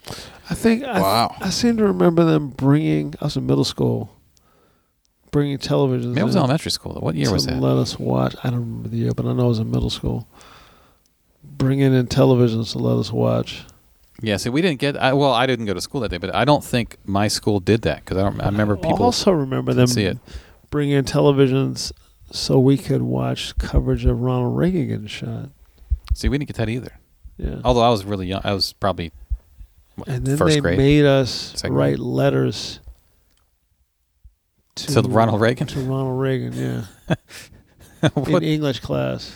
Oh, and so he would get an outpouring of support. Right. How about this, though? The English teacher made somebody write a letter to John Hinckley's parents. Oh, Jesus. Yeah. Why? Yeah. Like talking shit? Right. And she went to the best writer, the best of the kids who was a writer, Right. and told her to write like a condolence letter to John Hinckley. Oh, my God. Yeah, I swear to God. I John swear Hinckley's to God. parents? Welcome to Texas. Hi, Yeah. Fred and Ethel Hinckley. You don't know me. I'm a child. I swear to God. I know this must be very hard with your son killed. Oh. Tried to kill the president. And so, in what age? So, how old were you at that point? Was that 81? 82? What year English was that? So, you were like middle school then? 6th, 7th grade. Yeah. That's amazing. Yeah. Oh, it's horrific. So, you weren't like, I was like you sixth were grade. old enough I'm to thinking about it now. I know. was 6th grade, yeah. You were old enough to know. Old enough to know this shouldn't be guy happening. tried to murder the president. This shouldn't be happening. We shouldn't be writing. Old enough to know that. Right. But they had you, well, one kid. I was either 6th or 7th. I think I was 7th grade because I was in band also. Yeah. 7th grade, yeah. Old enough to know that not to do this. Yeah. Old enough to know that. We probably shouldn't be doing this. Okay, and Billy, you're going to write a letter to Mark David Chapman's parents? Yeah. He shot John Lennon. Yeah. Let's write letters. She went to the best writer. Parents of monsters. I think we should write something to you his parents. Do you think George Zimmerman's parents got a letter when he killed Trayvon Martin? Like, is this still happening in school? What was her name? Is she still teaching? Miss Guajardo. Was it Miss Guajardo? I think it was Miss Guajardo. Any horrible she thing? Was a bitch. Miss Guajardo. Yeah, she was a bitch, period, but that kind of sealed it. Right. At the time, we didn't think anything weird about it, but it was like maybe 4 years later, I was thinking about it one day. I was in high school, and I was like, she shouldn't have done that. That's Yeah. crazy. Yeah. New Edition kicks out Bobby Brown. Ralph Tresvant's mother gets a letter. Yeah. Your son did a bad thing. But we Oh, girl, I'm sorry. We used to have this thing in first grade called dictation, where you'd go up on the stage in like the multi-purpose room, and there'd be like a couple parents there, and they'd be like, "Tell us a story," and you'd tell them a story, and they type it out like a 7-8 page thing, and then give you the pages to like this was- illustrate that was a with mistake. crayons and whatever. And all my stories were like, I robbed the bank, shot some guy. Jesus Christ, you Pete. know, fucking took the money, went to Vegas in a race car and all this Right. like extra shit. Right. And so they went and called my mom, and they were like, he definitely has a lot of like violent themes and things in his stories. Right. However, You should probably start sleeping with your door locked. no. You should probably sleep with your door locked because this boy. But they were like, maybe you let him watch too much TV. He mentions he likes MacGyver and stuff like that. However, when we gave the book back to him, he read the whole thing back to us, and like no one else in his class could do that. Yeah. So maybe he's just smart, but you got to watch what he's like watching. Misguided. But I wonder in hindsight if Lock that your wasn't bedroom some door. kind of like dictation set up as like a Rorschach test for Yeah. kids to point out who the problem children were going to be. or Yeah, something. yeah. And you failed. Yeah. No, I'd say I passed. Barely. You got all kinds of crazy stories about Dick slapping your principal as Yeah. you burned down the school. Probably got an S on that assignment. They used to give us O's. Satisfactory? Satisfactory, outstanding, and needs improvement. needs for N. improvement, and then I, incomplete. And unsatisfactory. yeah, you can get a U. We had that was only kindergarten for me. I think it was the U, the S. I think there was an excellent above satisfactory. Some kind of You would get that for stuff like writing yeah. and what was the one that they call for how you acted? Behavior. Not behavior. It starts with a C. I don't even know. Comportment. Comportment. Yeah. Yeah, we didn't have For comportment. comportment. You would get a satisfactory. Excellent. Satisfactory. Needs improvement. I got a U in comportment. Fuck off. Yeah. Piece of shit. You suck my dick. You suck my dick. I'll Oh, take you all this over shit. there comporting and shit? Yeah, whatever, man. Yeah, we didn't have comportment. We just had, but we did have only in kindergarten the non-letter grade letter grades. No, we got it for a while. Huh. Up to like when I was in Germany, we got up to 4th grade Yeah. because like the basic school part, reading, writing, arithmetic, you got A's, B's, and C's. But then the other shit, you got the like being on time and shit like that. Oh yeah, uses Yeah. time wisely. Yeah, Uses shit time wisely. Shit I that you remember can't, that. shit that you can't grade, but we're going to grade. See, we had they graded us on handwriting. Yeah, cursive. That was Yeah, such a bitch. which was my one like bad grade in elementary school was handwriting every time. Yeah, But we had on our report card there were also check boxes for like I don't know if it was a 1 to 5 scale or just a yes or no thing. But they had a bunch of things like behavioral things. One of those was uses time wisely, and other things like keeps hands to himself, things like that. So that's where they wouldn't give us a grade on that. They would just give us like a pass, fail, or like a check or an X for that. So then our parents would know like, hey, you're not using your time wisely. And you're like, hey, could Yeah. you look up and see all the A's, bitch? Like, I think I'm using my time fine. I'm telling time. yeah. Oh. Spelling, I was like that. That was my best thing. Yeah, I had a good run with spelling too. 8th grade level, and 3rd grade, they made us take this. Fucking, Oh, that's what was good, that man. Test. that's how it was. That's how I was with reading. Were you in gifted programs? Did they have those? Yeah, GT. No, they say had me like primed to go, but I didn't want to leave all my friends and Yeah. time, so they were like, "Oh yeah, you got to go to this thing like across the county," and I was like, Yeah, "Fuck yeah. that." Hey, Peter, there's all kinds of other kids that write stories about blowing shit up. You guys can all get together and we plot. We call it quote gifted or reform school. And plot. What's our time, Andy?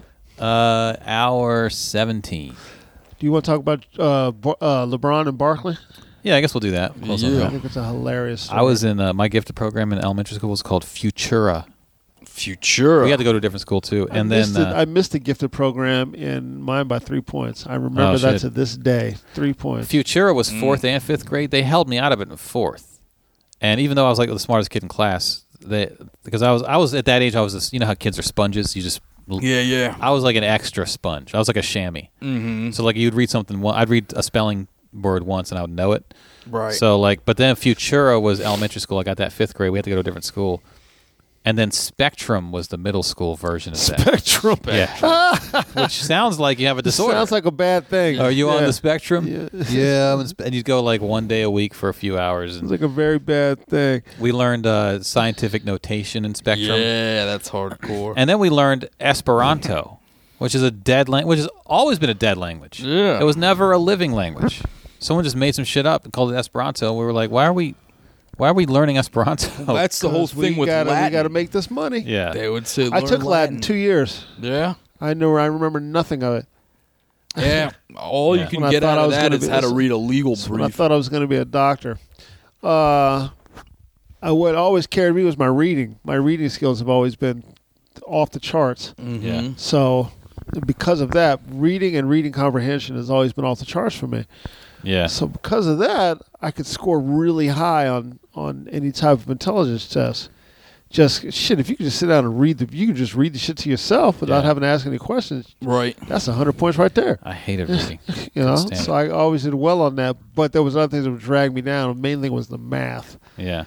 Math would just drag me down. I can count 1, 2, 4, 5. So what? Count them rocks. Oh, you my master now? But stuff like science, Yeah. because science is easy for me because all I get is read. So it's not hard. I just read it. remembered shit. I just had a good memory. Yeah. And that's what that a lot of math is memorizing. goes in with my reading, but Yeah. like numbers and stuff like that, that shit drives me up the fucking wall. Learning numbers and theorems and shit like that drives me up the fucking wall. So I ended up missing our program by 3 points. I know it was the math that brought me down. Well, you think it was 3 points. You weren't good with numbers. No, she told me. Yeah, it might have been 30. Oh, so she told you, she was like, oh, you almost got it? Yes. Oh, shit. That's horrific it was. Can you retake that? I came back from Germany, and in Germany I was but that was like kindergarten to 4th grade. Yeah. So advanced there is like you're in the best reading group. Yeah. You know, Yeah. you're in the top level reading group. Because then they did those standardized tests every year anyway. Yeah. To put you in a percentile, the Iowa tests Yeah, or the whatever. bubbles. Yeah, California achievement tests. Yeah. Because we had to do those in addition. I don't know what our qualification was for gifted programs. They just put you in it. They didn't like say take this test and whoever passes. I think the teachers just recommended kids. Yeah, for we it. had to take a verbal test. Yeah, I think our teachers just just recommended. Like I was a small shy kid. I think that's why they didn't put me in the first year. But the next year they were like, "Oh yeah, you're going to this other school one day a week." I remember they put the dumb kids down by the janitor's office in the Yeah. boiler room. Oh, and yeah. stuff. It's always that. Yeah, Put you down with the lead paint. that's that class where you get the yearbook and there's one class with like 8 kids in it and every other class has like 30. It's like, oh, that's the special. That's the special Put you class. down with the lead paint.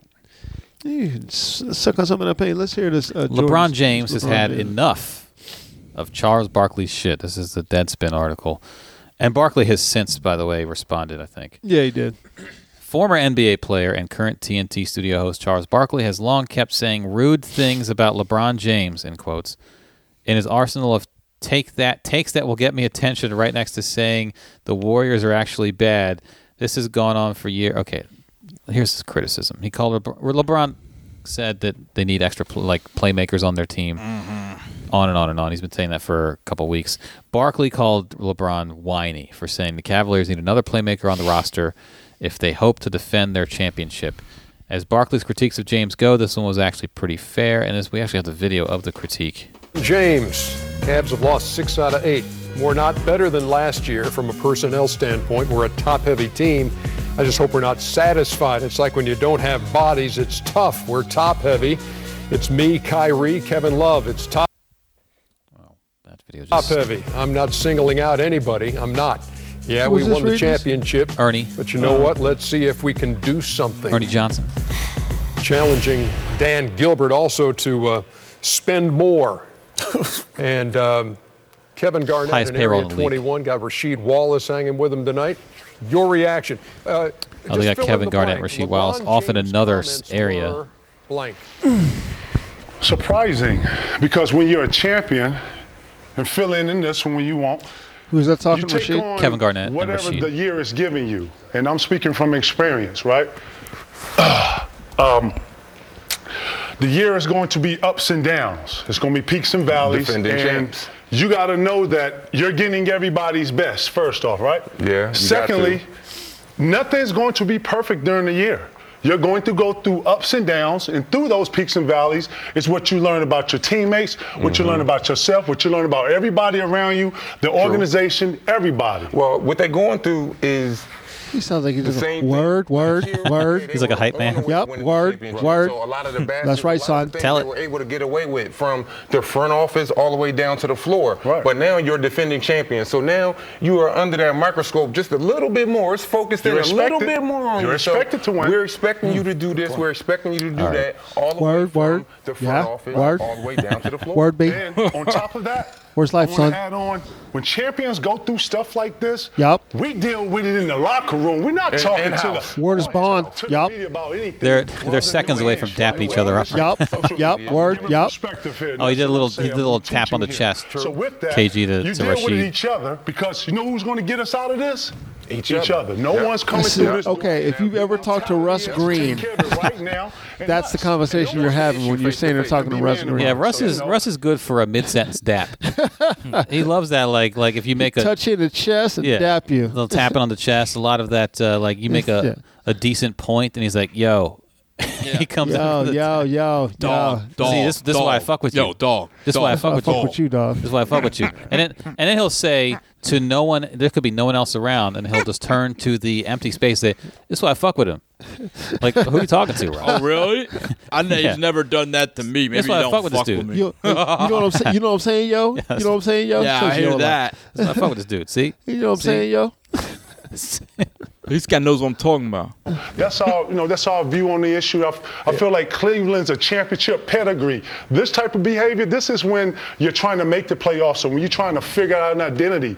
When you're a champion, you deal with it And this amongst is ourselves. normal. This is normal that's happening in that locker room. It's just that you're hearing about it now because of the whole social media era, excuse me. But this is normal for the locker room. You know, let me go here, and I'll ask you, Chuck, with Chiso on the clock.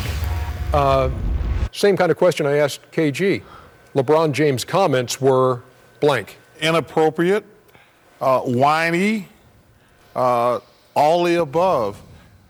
The Cleveland Cavaliers, they have given him everything he wanted. They have the highest payroll in NBA history. Oh, he has a stuffed up he nose. wanted J.R. Smith last summer. They paid him. He wanted Shumpert last summer. Adenoid problems They bought or in Kyle Korver. He's the best player in the world.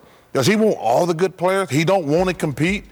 He is an amazing player. But this notion, it's not a scathing they're the criticism. defending champs. No. And for him to be trying to hold anything over Dan Gilbert's head, and I love all these wild punk-ass reporters on television. No, but I know who's exactly afraid what to call LeBron's problem LeBron's is. a great player and a great guy. I know exactly But what this it is. notion, he's got to have all the best players on his team. He's got Kyrie Irving and Kevin Love. He want everybody. He don't want to compete. He want to be the favorite all the time. It just pisses me off that a guy that great don't want to compete. His comments were what, Kenny? Inappropriate. He's just repeating. What the fuck, But that's man? just a nice way of saying whiny. Yeah, you know, but so. here's the thing. I know what LeBron's problem is. Okay, so you say he's the best player on the planet. He's the best player on the team. LeBron has played more minutes in the last X years than anybody else in the league. He leads the league this year in minutes. Yeah, and he's leading again this year in minutes. He's played. They mapped it out. 1 year he played twice as many minutes as anybody It's else. been the in final league. 7 straight years. Right. Right. Right. Yeah. Yep. The reason why they even won. So you say, well, he wants all the best players. Even with all the if he has all these best players, why is he still playing more minutes than anybody else in the league? He doesn't take any time off. He can't afford to. He has to drive himself. That's the first thing. So he gets more criticism than anybody in the league, which, I mean, I guess is to be expected because he is the best player in the league. Mm-hmm. But this shit about people can criticize you, you're not supposed to say anything back. I'm tired of people telling other Terry grown Bradshaw. people that. I'm tired of people telling other grown people that. You tell another grown man is, I can say anything I want about you because that's my job, just to criticize you, and you don't get to say anything back to me. I am pretty tired of that, and I'm not even the one who's getting it at any and every opportunity. So when LeBron is like, "Hey man, fuck you," I'm like, "Yeah, I completely understand that." Yeah. What I don't get is how people don't seem to understand that. They just think, "Oh, well, he should just take it." Well, my thing with LeBron on this, what happens is a reporter puts a mic in his face and says, "What's going on? You guys are struggling." And he says, "We need to play better." And then he says, maybe after another game, "We need better players," or "We need another playmaker." He's answering the question honestly. He's not whining when he gives these responses. Right. When you watch this post-game locker room talk, he's being frank. He's saying, "We need a playmaker." Yeah, and what he's saying is not just we need a playmaker because, I want all the best players. Could be we need somebody on this team that's already here to step up. What he's saying is and the develop fucking playmaker. Warriors just put up 146 points or Exactly. something against the Clippers. That's where all the best players are. But that's the team he's trying to compete with. So, yeah, he does need another playmaker. But you want these athletes to be like like That's ridiculously. That's a good point, Andy. Yeah, he's the Warriors are putting up 146 points, so clearly they must have. Yeah. If they don't got all the talent, they got a great portion They of got it. one of the best teams of all time. Yeah, and they broke the wins record last year, regular season. Yeah, they got Kevin Garnett, and the only reason they lost was because LeBron James played on the Cavaliers, And Draymond Green got suspended. Yeah, et cetera, et He's cetera. out of his fucking mind. Yeah. But this year, that probably won't happen. No, it won't. And also, everyone wants these players to be like ultra competitive, like just ridiculously competitive, right? Right. Like, and so when someone says, "Do you think the team needs more players?" If this guy is like win at all costs competitive guy, what they think he should say is, "No, I'm going to go out there and win." No, that's stupid. But the This most ain't competitive Hollywood. thing is to say, "We need a better team." Yeah, Right. That's I want to right. compete better. Why is that not considered competitive? But deal with play the cards you dealt and go out there. That's and do it. analytical. See, that's the problem is people think that because it's like a big top 3 contact sport that you're not supposed to be smart about it. I mean, you get Right. praised on one hand for your basketball IQ, but then on the other hand, if you're the best player, you're supposed to just like surmount it with force, sheer will, Right. the good Lord, and whatever else. But you're not supposed to say, hey, you know what? I need some help here because this thing we got here, this isn't going to cut it against Kevin Durant. If you want to talk about people that fucking requested people, I mean, there you go, the Warriors. He got criticized for that too. Oh, exactly. And he took And some rightfully. umbrage to the Yeah. criticism. It's gone now, though, huh? Yeah. Nobody cares now No because one they're cares fucking now 'cause they're drilling winning. people. They're But all that crushing sports people. culture bullshit of like no excuses, next man up. Yeah. Next man's not as good as the guy that that's just good, got not as hurt. good as me. And no one on planet Earth is as good as LeBron James. And if you lose Kyrie or Kevin Love, like they did 2 finals ago when Kevin Love Right. was there, like you can't just say, next man up. Like they have this macho puff your chest out shit. Like a guy, let's say clearly is hurt, playing hurt, and his game is suffering. And they ask him about his injury after the game, no excuse. No, that's an excuse. Yeah. That is an excuse. Yeah. You can say that. No excuses. No, I can't say that. Why not? So they want these like competitive robots. But I think all LeBron is saying when he says we need better players is being also competitive.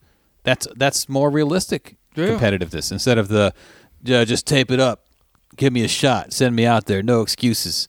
That's just that dumb macho That's shit. where a lot of addicts I know, including myself, once upon a time would get in trouble. You lie to yourself about, I could do everything on my fucking own, and I'll never ask for help. Yeah. That's stupid. Well, here's part of LeBron's response to Barkley. I'm not going to let him disrespect my legacy like that. I'm not the one who threw somebody through a window. I never spit on a kid. I never had unpaid debts in Las Vegas. I never said I'm not a role model. Juggler. I never showed up to All-Star Weekend on Sunday because I was in Vegas all weekend partying. All I've done for my entire career is represent the NBA the right way. 14 years, never got in trouble, respected the game, print that. Also not included in this quote was additional stuff. He said how Barkley's mad because has to have this job. I guess he's trying to say gambling debts. Like he's forced to sit on that set every week. Wow. So, I mean, he called him a hater also. That was not part of this Called quote. him like a Bill Bennett. He's like, you're still fucking writing morality books because you're in debt, you fuck. I think all Barkley's response was just like, yeah, he did his research. Like Barkley doesn't really care about What's he criticism. going to say? No? Yeah. He's a little over the line there because a lot of people were saying, well, Barkley criticized LeBron's basketball and LeBron went personal. Well, I don't know. Spitting on a kid from the court is kind of a basketball-related thing. Yeah. At least that part. Not participating in All-Star Weekend and only showing up for the game because you're partying. That's kind of basketball. related. Saying I'm not a role model. That's what Odell Beckham took heat for. I'm not a role model was basically saying I'm just a basketball player. So I don't know. I mean, it's not his stats or anything, but it's all related, I think. So, yeah, I mean, LeBron has had the year of the clapback. Because he came out. And good for him. He said something about Phil Jackson not that long ago about the posse comment. Phil Jackson called LeBron's business partners his posse. Yeah, by the way, are fucking brilliant businessmen. Yeah. Who are trying to build an empire. Ain't even trying. Who are in the process of building an empire. Who the fuck knows what's going to happen now with fuckhead in the White House. But right. They're in the process of building an empire, and you just call them a posse, but you don't see how that's dismissive. And then again, now we have to do this dance of, well, I guess he didn't mean it like that. Yes, he did. Phil Jackson was around. Stop it. Was around players as a coach in the 90s mostly, when the word posse was used for your crew, your friends, whatever. It might have just been an old word. I mean, I could see that. Yeah. Phil is too smart to not think that he's too cerebral and too smart to not see that people would say that LeBron would see it that way. Right. He's too smart for that. Well, even I refuse still, to believe that. Even still, you're not a dummy. Because if you're like, posse is it's just another word for friends, another word for your crew, or whatever.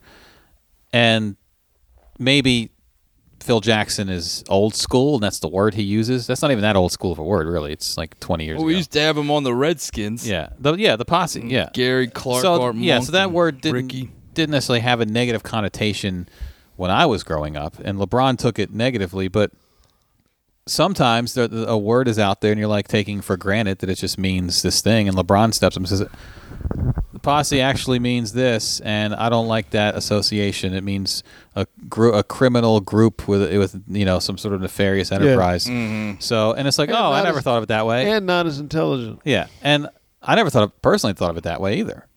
LeBron thought of it that way, and he said, don't do that. That's all that happened. Mm-hmm. So, but that's how anytime a word gets old or the meaning changes or whatever, like retarded. Yeah. That's a word that I'm like, I never felt that way about that word, but there are people who are vehement. Oh, yeah. And they call it the R word. Yep. Like, I would have used that word freely, not even thinking about it. Yeah. Tranny. Yeah.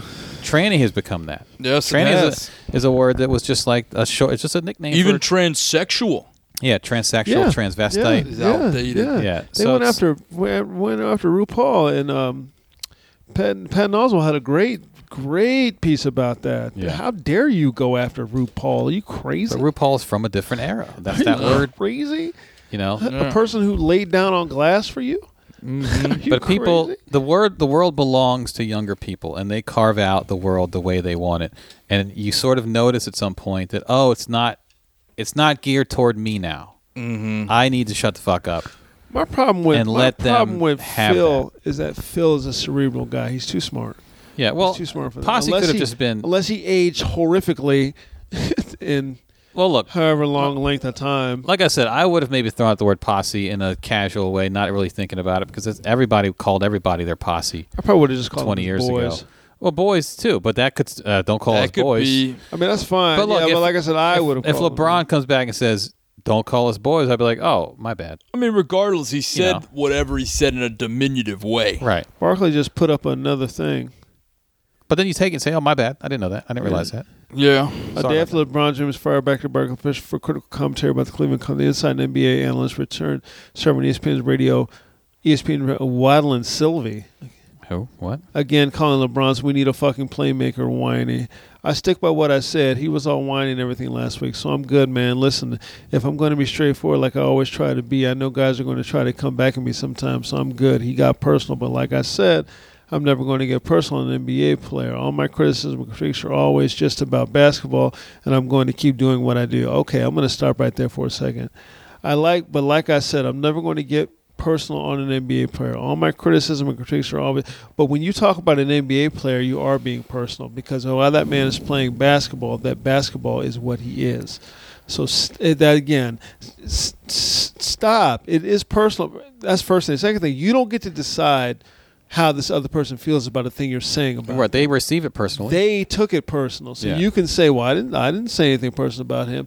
LeBron James is a basketball player. If you critique my comedy, and I might tell you, and you just say, listen, I'm just talking about your comedy, I'm talking about your family, you're talking about me. Right. You're talking about me because my comedy is me. So you're talking about me. So yeah, I'm going to be pissed off about it. And if you constantly keep coming after me about it, even though everybody else around me is like, no, this is good. And it's like, what the fuck is wrong with this guy? Right. Mm-hmm. I'm going to say something back to you. His basketball is what he is. It's a huge, don't act like it's not a huge part of his life. It's given him everything good in his life. And now you're going to say, and you're trying to decide how he perceives it, which is stupid. Right. And also, no one can really relate to how LeBron feels, because no one has had, from high school on, the level of scrutiny that he's had. Nor the level of this is how successful we've decided you have to be. And he's risen to all the occasions, basically. And he's And taken don't get unfair into anything criticism. bad, because if you do, we can't wait to tear you down. Right.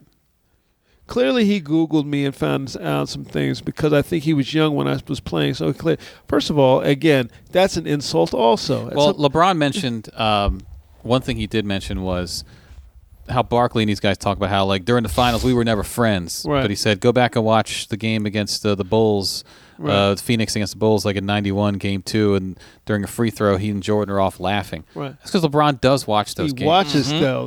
That's well known. He Yeah. studies that shit. Him and like, Kobe was another one who just obsessively watched old basketball clips. But he didn't have to Google that. He's actually probably recently watched that game. I think when you don't like the message, you just kill the messenger. Some of the things he said about me are correct. That still does not make my message incorrect. I thought he was really whining and complaining the last couple of weeks, talking about how he got no help. I'm like, dude, you just won the championship and it's the middle of the season and you're just bashing your teammates. I think that wasn't right. That would be, well, first of all, I'm not even saying he is bashing his teammates, but his teammates may need to be bashed. But that's for him and his teammates to decide.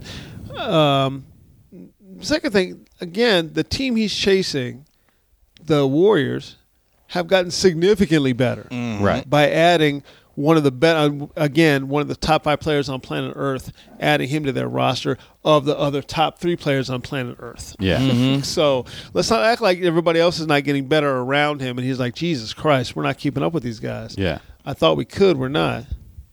You keep saying we're not in it and we're not that good, and I'm like, dude, y'all the reigning defending NBA champs. Okay, you keep saying we're not in it, we're not that good, and I'm like, you're the reigning NBA defending champs. That's because LeBron watches basketball. But he's being and the competitive guy. He sees what's happening around him, and we can't compete right now. He says we need to get better. Why is that a bad thing? We got to get better. Yeah. Stop whining. He doesn't like LeBron James. Yeah. He's always had issues with him. Yeah.